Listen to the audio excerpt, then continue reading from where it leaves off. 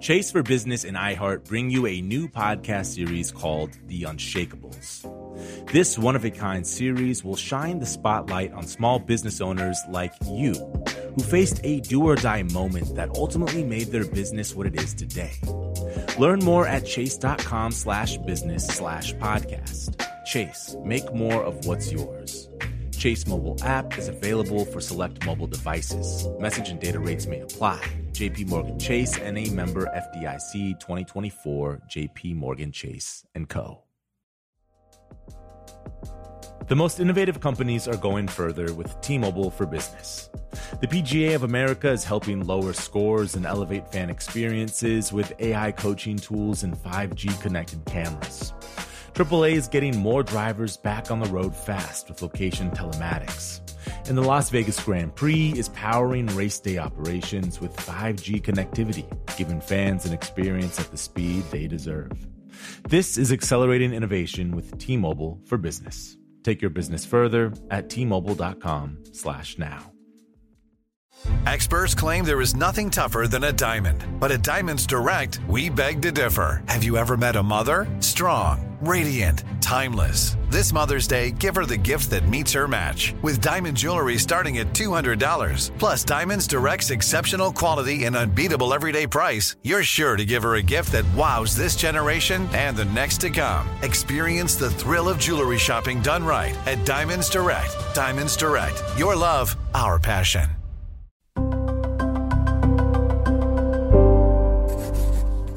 Pushkin.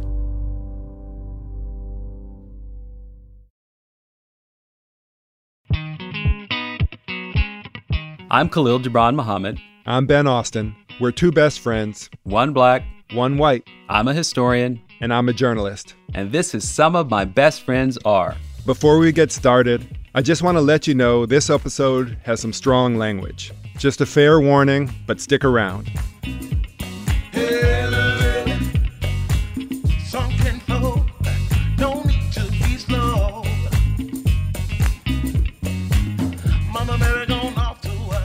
I am so excited to have Danielle Sarrett, a really wonderful human being, Ben, and someone who, I've talked to you about because you know her work, but you don't know her. No, right. I mean, I've been reading all about restorative justice and her organization, Common Justice.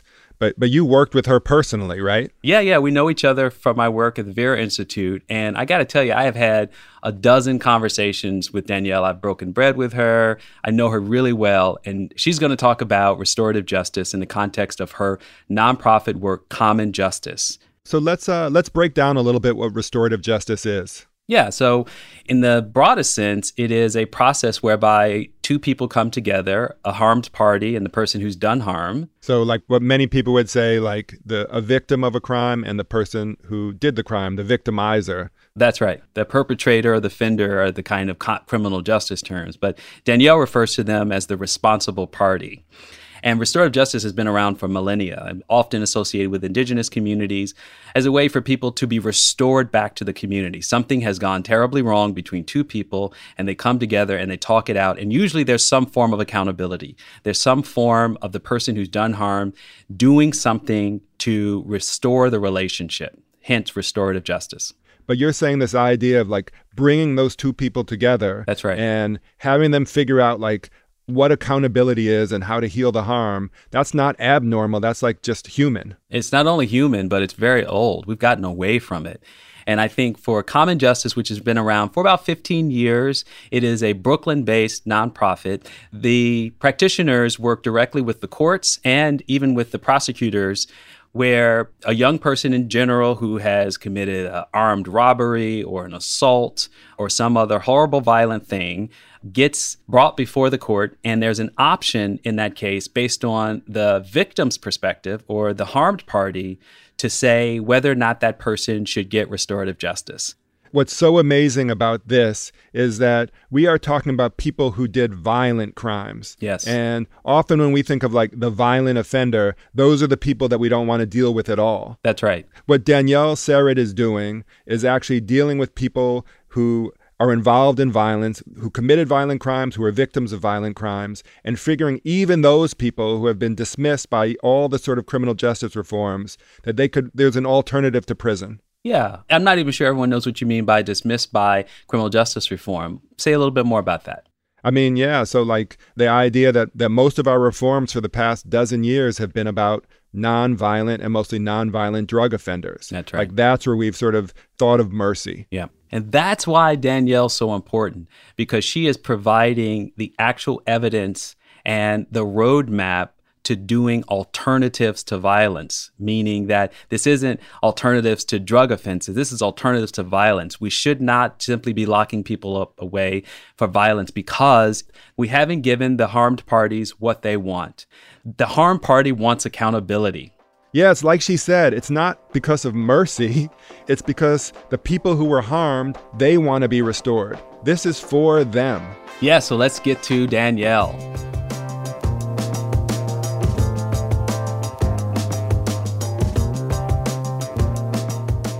I'm so excited to have Danielle Sered, a really wonderful human being. Some of my best friends are just really delighted to be able to have an important conversation with you today. Welcome to the show. Thank you so much for having me. Awesome. And Danielle, Khalil and I were just talking about how back in October, how President Biden had pardoned all of these people in the federal system who were convicted of simple marijuana possession. There are thousands of people who are convicted for marijuana possession who may be denied employment, housing, or educational opportunities as a result of that conviction. My pardon will remove this burden on them. And when I say all these people, we mean a few thousand. And, what we were talking about is like, maybe since 2009, we've been taking these sort of first steps on criminal justice reform and really just sort of like first steps. And what Biden did is, again, nonviolent drug offenses of seeing some kind of leniency. And the flip side of that is that we're not really changing how we think about violence of people who both committed violent acts and people who suffered from them. And that's where your work comes in. And that's what we want to start maybe talking about.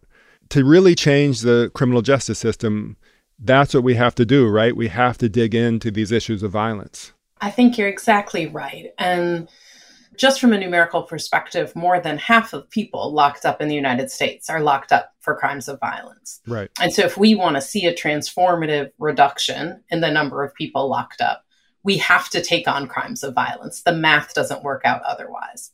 And to be even clearer, even a transformative reduction of 50% doesn't bump us out of our spot as the nation that has incarcerated more of our own people than any other in all of human history. Yeah. Right. So it's a good aspiration to get at least that far. And we will not get farther without dealing with violence. And while I celebrate any shrinkage of the criminal legal system, like I believe every single day of every single person's freedom is a sacred thing. Right. So that means one person getting free a day earlier is a sacred thing. At the same time, I know that even trees that are trimmed at the edges continue to grow. Right. Like the question is, what's happening at the root? And I believe the root of the criminal legal system in this country, the place that where it continues to get its nourishment, is our relationship to violence. And that until we upend that, we'll keep doing the same thing in slightly altering form, but not much more than just trimming and pruning. Man, you came on the show just throwing haymakers. You're just like, you got it. You started it. You brought up this question of violence. Like I was just going to take that casually. Someone listening to you describe this might still have a hard time wrapping their head around like the actual experience. Is there, given the hundreds of cases that you've supervised with your team at Common Justice, and I've heard you tell stories. You're already one of my best friends, so I've heard some of these stories.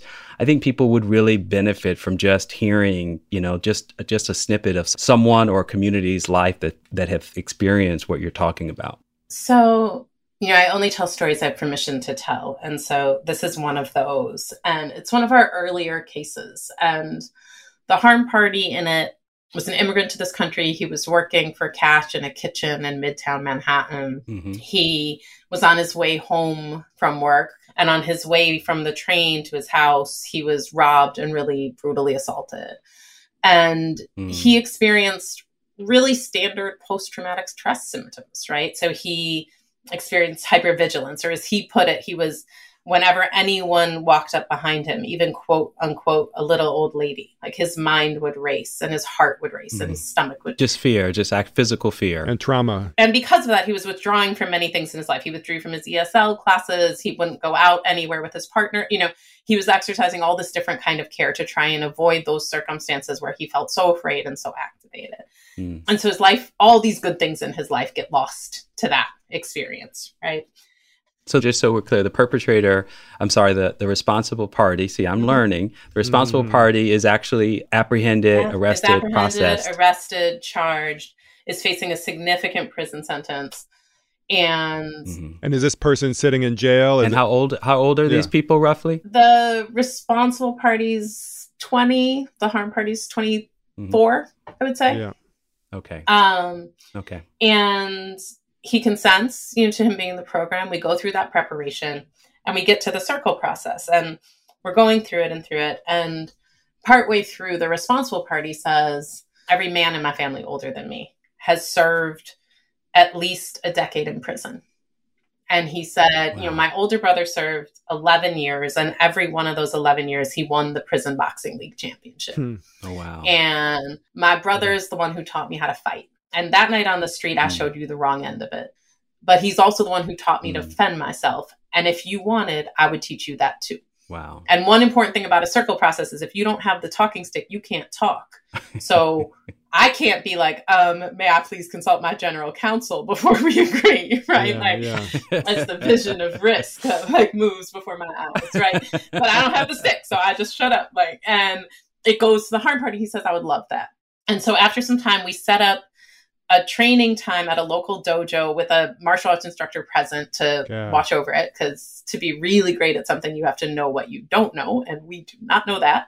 And in that process, the responsible party teaches the harm party how to free himself from certain constraints, right? And he starts modeling this responsible person, right? The one who did it is standing as though he's being restrained. And he's coaching the harm party through the process of how to break free of that as he models it. So just to be clear, because I'm looking at you, right? We're having this conversation, but I can actually see you talking. And you're literally saying the person who gave this 24-year-old mortal fear after having been assaulted and robbed, the responsible party has the victim in a bear hug, about to teach him how to get out of it. The harm party has the responsible party in a bear hug, to put it nicely, right? Okay. And so the harm party is the one doing the constraining first, right? While the responsible party is demonstrating how to release from that. And then they switch. And this survivor is being held in the same position by the same person. Wow. Whose actions are the cause of all that pain. Wow. Only this time he's coaching him in how to get out, right? And he's like, okay, a little to left. Okay, that's the spot, right? Over and over. And first he's holding him pretty lightly. But as the harm party starts to learn it, he's holding him more and more strongly until he's holding him with all his strength as he did that day. And over, the harm party is breaking free. Man. Wow. So we close the session after that. We go home. The next day, the harm party, the survivor, calls me on my cell phone, which is sort of widely understood to be for emergencies. And he called me and I said, hello. And he said, hi, Danielle, I'm just calling to tell you nothing happened, which didn't immediately sound like an emergency. But I asked him, can you say more? It can be a very useful question. And I said, can you say more? And he said, I just walked by a 6'4" man and nothing happened. Right? Meaning his mind didn't race, his heart didn't race, his stomach didn't turn. And he had about half an hour before he went to work. So he went to Times Square so he could be around as many people as possible. I actually contend that this is the only truly positive story about Times Square. Gauntlet thrown. So see if you can find another. I don't think you can. And he's there on the phone with me and he's, in the crowd and he's like, hold on, I see a tall one. Right. And you hear him like crossing the street and he says, nothing. Like, tell me he didn't deserve that. Yeah.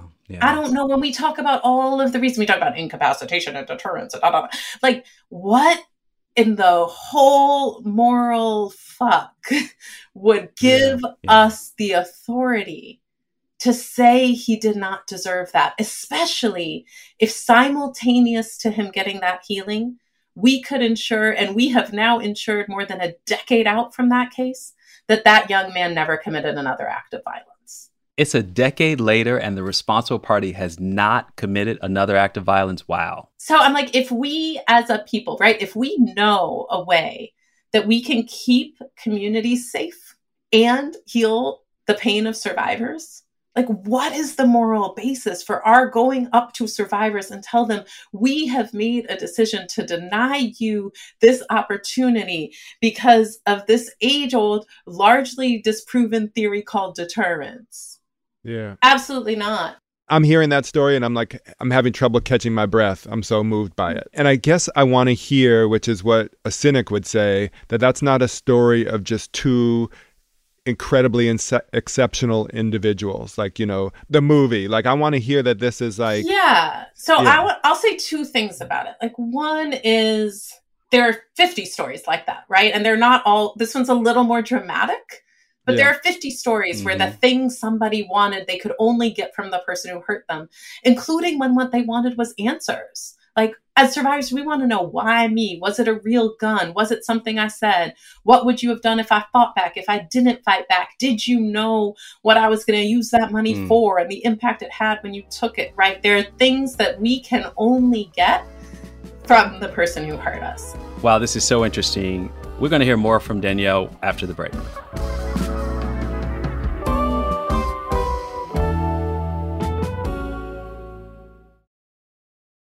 Small business owners, this one's for you. Chase for Business and iHeart bring you a new podcast series called The Unshakables. This one-of-a-kind series will shine the spotlight on small business owners like you who faced a do-or-die moment that ultimately made their business what it is today. Join hosts Ben Walter, CEO of Chase for Business, and Tanya Nebo, a lawyer and business consultant, on these storytelling journeys of trials, tribulations, and triumphs that hinged on a single event, a split-second decision, or even a stroke of luck. Whether the story is about a warehouse going up in flames or a former partner stealing a whole roster of clients, each episode will showcase the grit, determination, and resourcefulness a small business owner needed to turn a pivotal situation into a springboard for success. Listen to The Unshakables now and learn more at chase.com/business/podcast. Chase. Make more of what's yours. Chase mobile app is available for select mobile devices. Message and data rates may apply. J.P. Morgan Chase Bank, N.A., member FDIC. Copyright 2024, J.P. Morgan Chase & Company. The most innovative companies are going further with T-Mobile for Business. The PGA of America is helping lower scores and elevate fan experiences with AI coaching tools and 5G connected cameras. AAA is getting more drivers back on the road fast with location telematics. And the Las Vegas Grand Prix is powering race day operations with 5G connectivity, giving fans an experience at the speed they deserve. This is accelerating innovation with T-Mobile for Business. Take your business further at T-Mobile.com/now. This is it. Your moment. This is your time to make your comeback with Purdue Global. When you come back with a Purdue Global degree, you create opportunity for yourself, your family, and your future. It's a degree you can be proud of, a degree that employers will trust and respect. Purdue Global offers working adults like you over 175 flexible degree programs to meet your specific career goals. These include associate, bachelor's, master's, and doctoral degrees and certificates. Purdue Global degree programs range from nursing to business to communication and more. Whatever your interest, we have the degree that will move you forward. You have the knowledge, you have the experience. Now it's time to get credit for the work you've done and earn the recognition you deserve with Purdue Global, Purdue's online university for working adults. You know you're worth it. We do too. So don't wait another second to get the degree that will take your career to the next level.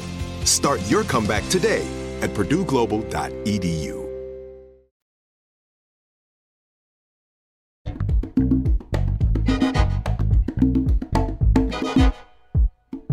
We're back with Danielle Serrett of Common Justice. We are hearing from you, Danielle, these amazing stories of what's happened when people have a chance to come together to talk about these terrible incidents of violence. So there are countless stories. There are people who wanted to meet each other's children after the circle. There are people who stayed in correspondence, people who worked out together, people who met at the spot of the incident every day at the time it happened and shook hands just to overwrite that person's experience of that place with something positive, right? So there are Oh man, countless that's things like really that. powerful. And there are these other stories where the agreements are fairly average, where they aren't like brothers to each other in the end, where they don't embrace, Mm-hmm. and where they heal, and where neither of them hurt anyone ever again. And I actually believe those are just as beautiful. Like restorative justice isn't actually like a matchmaking service, like our aspirations isn't like how many brother-like friendships have we formed, right? And sometimes I struggle telling these stories because they're too beautiful. And we're so used to these are the stories we tell, right? We either tell of someone who wants the death penalty or someone who forgave the person who killed her child. And now that person has Thanksgiving at her house. And like most of us aren't that person. But I think about like one of our harm parties who in that outreach conversation elected to have the person take part in common justice. Like the way he described it is he said, fuck him, but fuck jail. I've thought about writing an essay where that's the whole content of the essay, and then it's like 80 pages of footnotes that support the legitimacy of both those claims. But actually, it's incredible. Like, as a survivor myself, I have worked arduous decades to not think often about the person who hurt me. Right? And so for someone to be like, I don't really think about it much is extraordinary.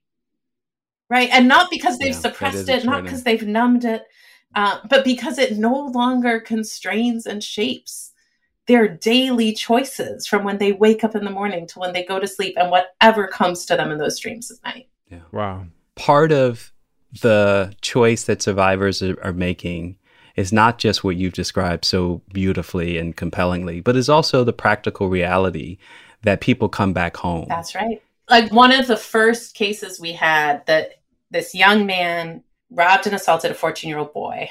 And so his mom was the one who got to consent because he was underage, right? And by that point in the process, the person who did it was facing 3 years in prison. That had been negotiated down from a much higher offer at the beginning. And when I reached out to her to see what she wanted to have happen, she said, when this young man, she did not call him a young man. I will not use the word she used. When this young man first hurt my child, first, I wanted him to drown to death, and then I wanted him to burn to death. But then I realized as a mother, I don't want either of those things. I want him to drown in a river of fire so I don't have to choose. And then she said, but 3 years from now, my 9-year-old child is going to be 12, and he's going to be coming to and from school and to and from his aunt's house and to and from the corner store alone. And one of those days, he's going to walk by this young man.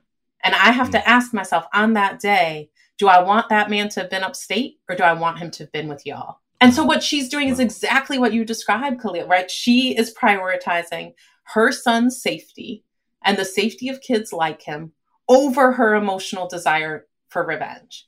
Now, like as a mother myself, I don't know that I could do that. And I don't know that I actually should have to. I don't know that it's a parent's responsibility to be able to make such a practical choice. But I do believe it's the criminal legal system's responsibility. Like, I don't believe a system has the right to choose some conceptual feeling of revenge over all the practical evidence of what actually produces safety. That's right. I've heard you as a friend, as a colleague, as a public scholar around these issues and educating the public around this. I've heard you lean into the reality that violence is everywhere. And Danielle, I want you to correct me if I'm wrong. Like, how many times have you heard someone say, we never talk about the violence in the community? And I'm like, you haven't been listening to people like Danielle. Or once for myself, here I am at the Schomburg Center working late one night, and Al Sharpton has a bullhorn outside my office window talking about stop the violence and is literally engaging in a public rally around this issue. What's the expression when you say you are in the business of ending violence, right? That's right. Well, and I think you're right. And I think people who live in communities or families where violence is common are talking about it one way or another all the time. Like all of us want to be safe. We want our children to be safe. We want our loved ones to be safe. When that isn't present for us, there is not a day we're not considering what we could possibly do to secure that safety for the people we care about. And I think at the same time, part of what happens is that people in communities racked by violence, they consider what would keep me safe. And their answers are things like, we need early childhood education. We need decent schools. We need clean water. We need mental health care. We need hospitals. We need educators to be paid a living wage. We need to be paid a living wage in all the service industries we work in. And when people say all of that, they are talking about violence, right? It doesn't register in the public discourse as that because we refuse to think about violence as something that's produced by systemic factors. And on top of that, people are also talking about violence in the narrowest sense. And very often they are solving it fully apart from the criminal legal system. Fewer than half of victims call the police in the first place. Fewer than half the people who are the victims of violent crimes, they don't even go to the police. That is straight from the Department of Justice, from the Department of Justice's own statistics. When I was in school, 50% was an F. Right? Like that's the starting point. Another half of those drop off before grand jury or the first evidentiary hearing in whatever jurisdictions. One statistic you cite a lot is that 75% of people don't call the police to report when a crime happens to them. Is that because they actually don't believe the system can deliver what they want? Yes. Survivors, and I say this as a survivor myself. I've survived rape. I've survived assault. I've lost loved ones to murder. I've loved many people who've gone through this kind of pain, right? So this is not theoretical for me. And we are, of course, deeply emotional. Like we feel, the best way I can describe it, we feel loss, like so profound. We like wring out our bones to be free of it from the marrow there. And we feel fear so all-consuming that at night, in the safety of our beds, in the arms of the people we trust most, we can't fall asleep. And when exhaustion finally takes us, we wake from it with nightmares. We feel rage so all-consuming, it makes us unrecognizable even to ourselves. But at the end of the day, we're pragmatic. And there's two things we can't stand. We can't stand the idea of going through it again. And we can't stand the idea of someone else going through it. Those things are intolerable to us as survivors. And so if we're presented with options, we will always choose the option that's going to prevent those things we don't stand. So 75% of victims opt out of that system entirely. They're like, the police will not believe me and they will not be able to protect me from that violence. And I know that because I've seen 1,000 times their failure to do that. 75% don't call. That remainder are the group of people we reach out to at Common Justice. And even of those people who elected to participate in the criminal legal system, 90% of them say yes to us. 90%. Wow. It's not mercy. It's not because they want to shrink the footprint of mass incarceration. It's because they want to survive. Wow. We're going to take a quick break, but when we come back, we're going to talk to Danielle about her own personal journey into this work.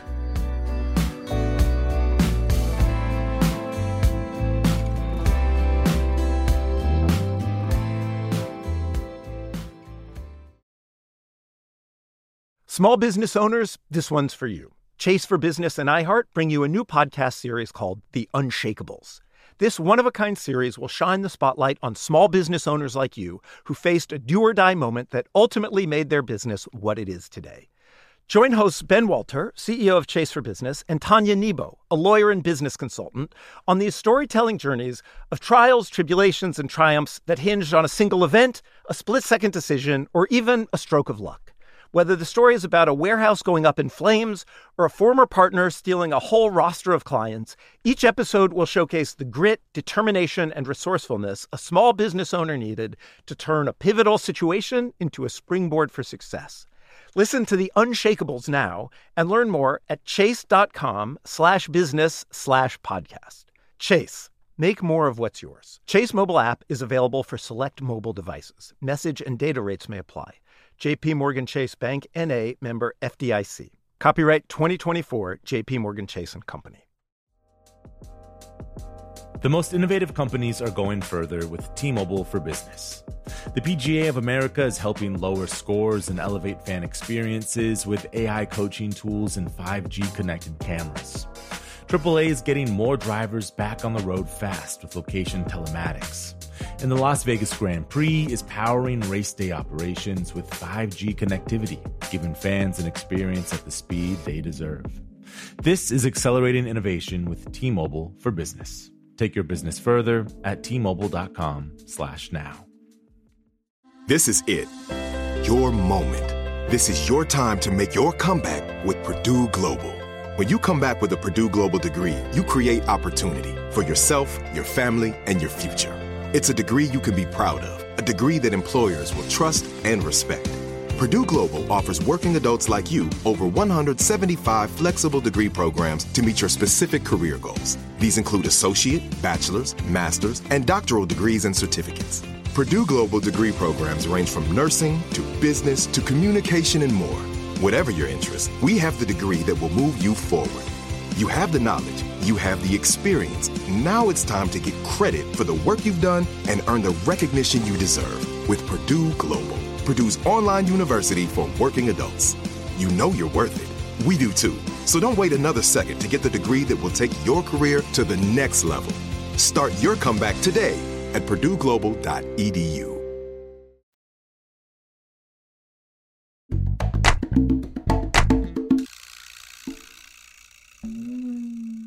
Welcome back to Some of My Best Friends Are. And so, Danielle, you and I have talked about how this work is very personal to you, as well as obviously very political. But your own experience as a victim of violence is something that I asked you, was it okay for us to talk about on this show? Because I think it's an important way for listeners to understand how you yourself, even as a young adult, committed grand theft auto. That's right. I also committed some violence that I didn't get caught for, which is also typical. I mean, I was an adolescent. Yeah. I was an adolescent who had experienced traumatic things. And so I was both foolish and dealing with the reverberations of trauma. And in the most extreme version, I was brought up on multiple serious charges in the criminal legal system in Chicago. And I was... And how old were you at the time? 15. And I was given a slap on the wrist. It included community service, cleaning fire trucks. It definitely didn't heal my underlying trauma or shape my consequential decision making. Mm-hmm. And I don't have a criminal record, right? And at the same time, the young Black people I knew and loved who were engaged in exactly the same behaviors as me, faced very serious sentences, some sentences that rolled up into their entire lives, right? And so I came to understand the racism of the criminal legal system as someone who benefited from it. And so I understood that it was my job to make that inequity my enemy and to find people who were fighting that inequity and to fight alongside them until we won or I died, whichever came first. So Danielle, Khalil mentioned to me that you have a 3-year-old son. That's great. Congratulations. How do you talk to him about restorative justice? I'm really interested to know how you're raising him with these values. So there are a few things. One is that we've been doing the restorative justice steps in my house since he was a year and a half, So, and those steps are you acknowledge what you did, acknowledge its impact, express remorse, make things as right as possible, ideally in a way defined by those harmed, and commit to not doing it again. And so when he's tiny, it's he throws a cherry at my head. I'm that made me sad because I asked you not to do that. He said, you're sad. I say, yeah. He says, I'm sorry. I say, give me a kiss on my forehead. He kisses me. He said, I'll try not to do it again. Done. Right. It's a 8-second process. I mean, one of the things I love about restorative justice is it's just fiercely proportionate. Right. And so he does this all the time and is used to it. He has come to expect it from his 3-year-old peers who are not all used to it. And then we also, I talked to him about my work is getting people free. And And what does that mean to a 3-year-old? How are you explaining it? So for a while, we talked about freedom as people being able to be with the people they loved, right? Drawing again on Andrea James's wisdom that freedom is mostly about connection, not about getting to do stuff. Mm-hmm. And for a while, I would say, 6 months or a year of him being able to talk about getting people free in some vague way, he never asked this question that he finally asked maybe a month ago, where he said, Mama, where are people when they're not free? Interesting. Wow. And I said, in jail. And we had someone we know and love who was recently incarcerated. And he'd heard us talking about it. I think that's part of what brought this into focus for him. And he said, did the police take him from his home? And I said, yeah. And he said, how do people get to jail? And I said, usually they drive people there in a bus. And he said, could he get off the bus? And I said, no. And he said, is jail inside or outside? And I said, it's inside, baby. It's like a lot of rooms and people are in that either by themselves or with some other people, and they lock the doors. And he said, do they lock the doors from the inside or the outside? And I said, from the outside. And he said, is there a window in that room? And I said, sometimes there's a window. And he said, well, if there's a window, even if he can't see, he could call out and say, I love you. And they could yell, I love you, Papa, back. Wow. And, first I'm like, there's something about his instinct to find like the place, the crack in the structure where love can get through, right? He's like, it's not going to be the bus. It's not the lock. It opens or not. He's like, the window's going to be the thing, right? There's something in us, I think, as people. It's so literal, right? It's such a crystal clear expression of like hope and light and connection, as you described. And none of what I described about prison is disputable. Like, I didn't say, baby, it's the grandchild of slavery. It's white supremacy, culture writ large. I'm just like, it was just literal stuff. And to him, it's horrifying because it's not been normalized yet, right? And just the logistics of it, I think, remind us of like who we've allowed ourselves to become. That anybody who is not raising their child to fight this has to raise their child to accept this, right? Like those are the choices. And to become a people where mostly what we have to do is raise our children to accept this, I think is devastating for all of us. So Danielle, I'm writing a book in a way about the parole system. It's called Correction. And it's about parole boards. It's about people who come up for parole. It's about people who got out on parole. And, in a way, it's an advertisement for restorative justice. I've been going to these parole hearings and I see families who are victims who have been coming to parole hearings for 40 years. And 40 years of punishment have happened. Somebody has been in prison for 50 years. And they still feel as unsatisfied and hurt and traumatized as they did at the beginning. That the prison system has given them nothing. In writing my book, I looked at a ton of victim impact statements to parole boards, right? And to your point, right, the number of them that say, I feel exactly the same way I did on that day. Like exactly the same way. And that is not how healed and healing people feel. And what they ask for is more punishment because that's the only option that's been offered to them, as you put it. That's right. And imagine like if you had been on the same meds for 40 years and your pain was unrelenting, undiminished, and you went to your doctor and they just wrote you a refill, like eventually you would be like, this doctor is trash. These meds are trash, right? And I think shame on all of us for not having considered in the face of what you're describing, this question of like, what should we be doing instead for these people who have suffered such horrible harm?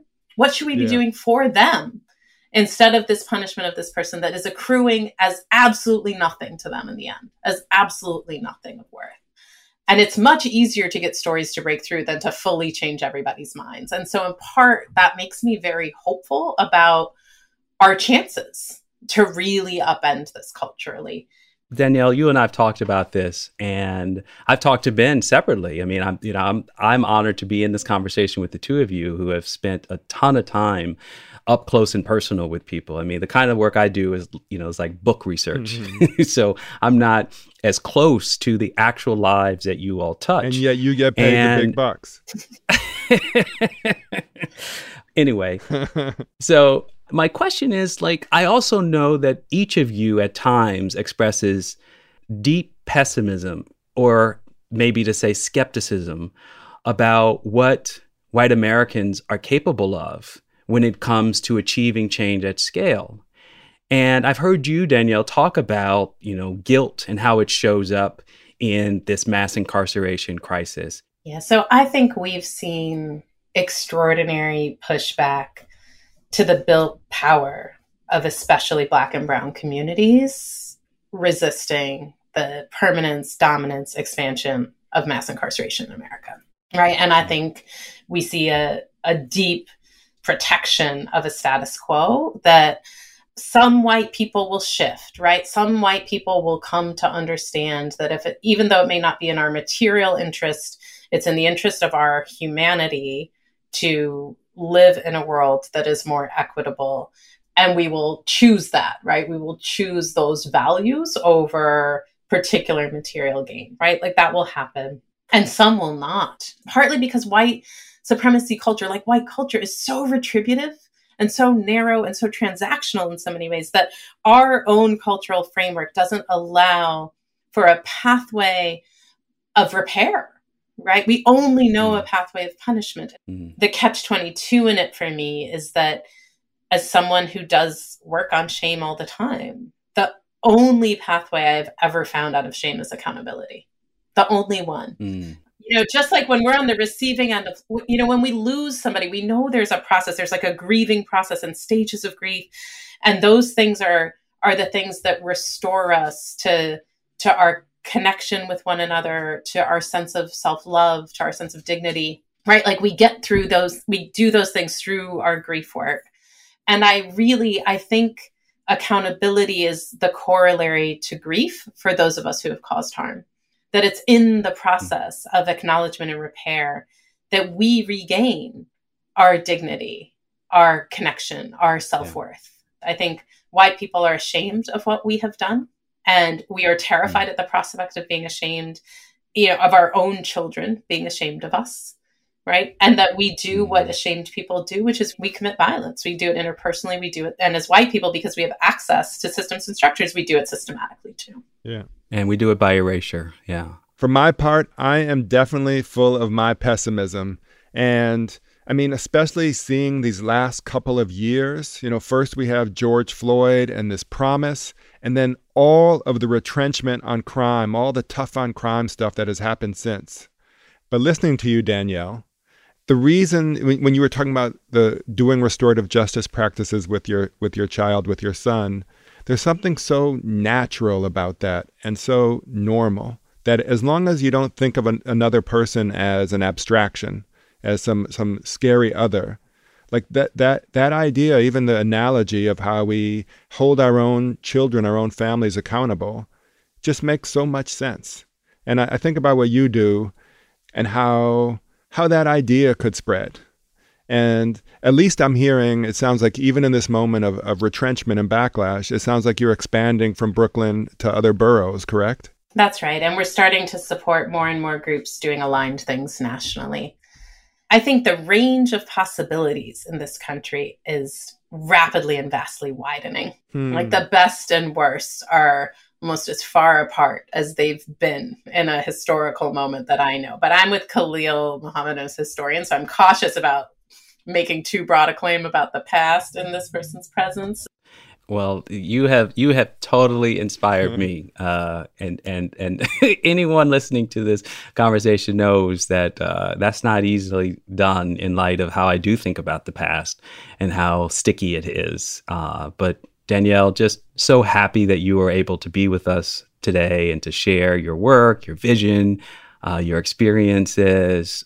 Your little guy is going to be something special, just like his mommy. and if we could just clone both of you, the world would be a better place. Thank you so much for all of this and for all of your really incredible work. Thank you, Danielle.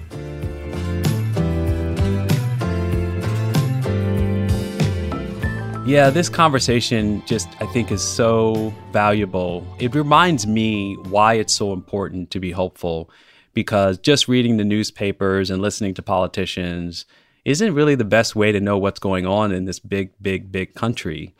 And in light of what we talked about last season, about our experiences in Europe and seeing how people are treated with dignity, how they're treated as individuals. In prisons in other countries, yeah. That's right. The whole purpose of restoring them to humanity, even though that's happening inside of the bars, kind of the point is that people have dignity at all times, and it's inviolable. And so much of what Danielle Sered is about is that. Yeah, and I'll just sort of even repeat what we said at the beginning, is that, you know, the work that she's doing is talking about people who committed violent crimes and people who suffered from violent crimes.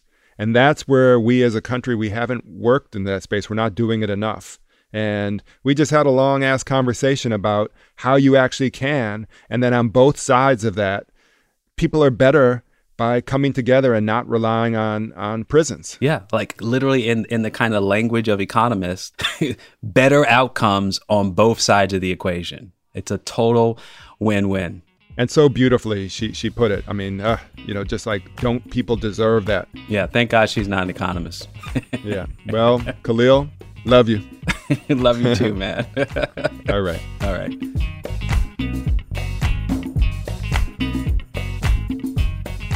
Some of My Best Friends Are is a production of Pushkin Industries. The show is written and hosted by me, Khalil Gibran Muhammad, and my best friend, Ben Austin. It's produced by John Asante and Lucy Sullivan. Our editor is Jasmine Morris. Our engineer is Amanda K. Wong. And our executive producer is Mia Lobel. At Pushkin, thanks to Lital Molad, Julia Barton, Heather Fain, Carly Migliori, John Schnars, Greta Cohn, and Jacob Weisberg. Our theme song, Little Lily, is by fellow Chicagoan, the brilliant Avery R. Young, from his album Tubman. You definitely want to check out his music at his website, AveryRYoung.com. You can find Pushkin on all social platforms at Pushkin Pods, and you can sign up for our newsletter at pushkin.fm. To find more Pushkin podcasts, listen on the iHeartRadio app, Apple Podcasts, or wherever you like to listen. Hey, Lily, you know nobody won't do you like Jesus. You know nobody, I'm gonna do you like the Lord. Danielle, I didn't hear your response to the question. I'm embarrassed, but is it Sared? Oh, it's Sared. Nobody knows. Sared. It's never been All the right. fight I've decided to pick of the things I want to get right in this country. Pronunciation. My name never rose. In 7th grade, I learned I had to fight because my 7th grade yearbook listed me as Kalua Muhammad. No. Yes. No. Not even close. And it's not because you had a reputation for like drinking kind of weird coffee type booze in class. Not in 7th grade. If a new house is on your wish list in the next 5 years, grow your savings faster and experience your dreams with an Ohio Homebuyer Plus account from Kemba Financial Credit Union. A savings account specifically designed to save for a new home where you can earn 7% APY, a $500 matching bonus, and a $1,500 mortgage closing cost credit. Learn more at Kemba.org. Offer expires March 31st, 2025. APY equals annual percentage yield. Restrictions apply. NMLS 292230. Equal housing lender. Federally insured by NCUA.